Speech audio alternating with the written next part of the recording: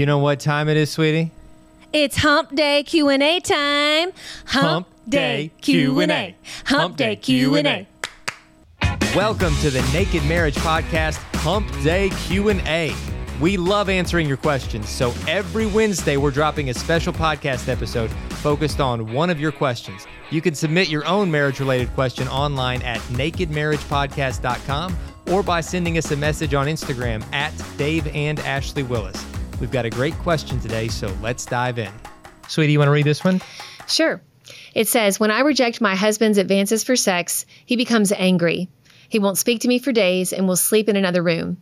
For me, this is a major push-away response.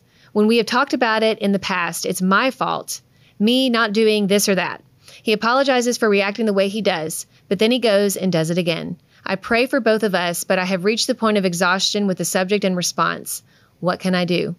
Man, I feel the frustration here, and I really appreciate her honesty in sharing this, and I think a lot of women can relate to this. Yeah, I think this dynamic is a fairly common dynamic. Maybe not going in the other room necessarily. Right, maybe not the response, but the frustration of one spouse that has a much higher drive and feels like this is my deepest need. You're the only place on earth where I can have this need met. And when you reject, when I sense rejection in this area, it is the most frustrating and intimate type of rejection. And I feel like if you knew how important this was to me, you would want to meet me in this place. But because you're pushing me away, it's like that you don't care about me. And for the other spouse, it's like, listen, I know you have needs. I have needs. I'm not wired the same. And for me to say like, no, I'm not in the mood to do that right now, doesn't mean I'm rejecting you as a human being or trying to push you away. It's like, I'm not in the same place right now. I'm wired up completely differently. And so, part of what we do in this new Counterfeit Climax book is actually give a lot of specific conversation guides to kind of help couples talk through this, ask each other these questions to help couples have conversations that are going to lead to solutions in this area. Because here's the deal. The spouse that has the higher drive is not wrong. And the spouse who has the lower drive is not wrong. But what's wrong is to be disrespectful to one another or to disregard each other's needs. Or in this case, the husband's response is wrong.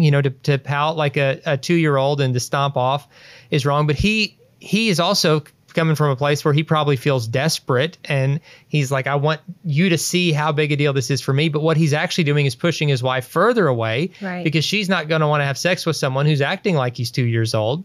And so they're both in this cycle where they're exhausted and frustrated with each other. And instead of trying to focus on who's wrong here, which is never the right approach in these situations, it's just that you're both wired up very differently, for you to talk together about, okay, what would it look like? What are some things we can do for our sex life to improve? That this is for this to be a priority for both of us. And we know it's going to look differently because we have different needs and different drives and desires. But what are some things that we could agree to do? And maybe for him, it's saying, when you say no, I'm not gonna throw a tantrum. And when I do, I know that what I'm actually doing is pushing you away, and it's going to be harder for you to open up and be in the mindset to make love. And so I'm making the problem worse when I do that. And maybe for the wife, it's saying, you know what, like, I'm going to recognize that this is a deep need for him, is important to him as whatever my very biggest need is.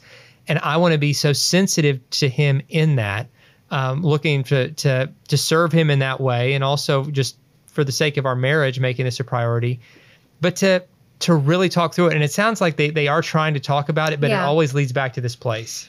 Yeah. And to me, I think that maybe for him, maybe this is how it was handled, like how conflict was handled in his home growing up. I don't know. I'm not making excuses about that because it doesn't make it right, but it sounds like this is a go-to for him. And in his mind, I guarantee you, I don't know for sure, but I would venture to say that he's like, well, you are punishing me, because he maybe sees it as a punishment for her denying him, even though clearly that's not at all. It's not, but to him, it's how it feels. And so he's like, I'm going to punish you. Which is the wrong response. I'm going to withhold affection from you. I'm going to withhold conversation from you. I'm going to make you feel as lonely as I feel in this moment. And you guys, we can never handle any situation like that in marriage. It's not a tit for tat. I'm going to give you what you gave me or what I perceived that you gave me or didn't give me or whatever. It's not about punishing each other. That's a very childish way of handling it. And I know this wife knows that. And I will say, men, if you are listening to this or watching this, anger towards your wife is a huge turnoff. Like the movies want to make this whole makeup sex thing or, oh, I find your anger attractive. It's not, okay? It is a huge turnoff. If you want to squash your lady's libido, be mad at her, okay? Because it is just a huge turnoff. And so he probably doesn't realize that. Yeah. I mean, literally you're doing the very opposite thing of what you want to happen. And so the best way to your wife's heart is talking to her. I mean, you've done the first step in saying you're sorry, which is great, but we're only as sorry as our actions show. True. And if you're doing the same thing over and over again, you're not sorry, dude. You got to change what you're doing. And I'm sorry I just said dude, but this is how I talk to my kids when I'm telling them they're wrong. So, she's a very cool mom. But I mean, you're not. You got to change something because it's not getting you anywhere. Both of you are frustrated, and so you're going to have to try something new. This whole episode has been about counseling.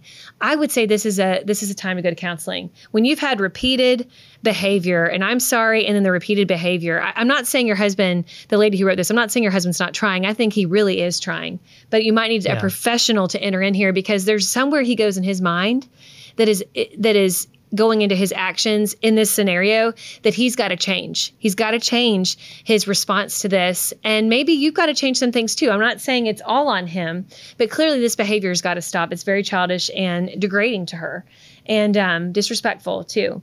And so I would talk to a Christian counselor. The frequency in the sex department. Oh my gosh, no, Mm-hmm. not at all. It's breaking down intimacy on so many levels. And so I would encourage you to talk to a counselor about this. I think it would be very helpful. Thank you all so much for listening to today's episode of Hump Day Q&A. We love getting your questions and we want to answer your question. So if you go to nakedmarriagepodcast.com, you can submit your question right there, or you can follow us on Instagram at Dave and Ashley Willis, and you can give us your questions right there by giving us a DM. So we'll catch you next time on Hump Day Q&A.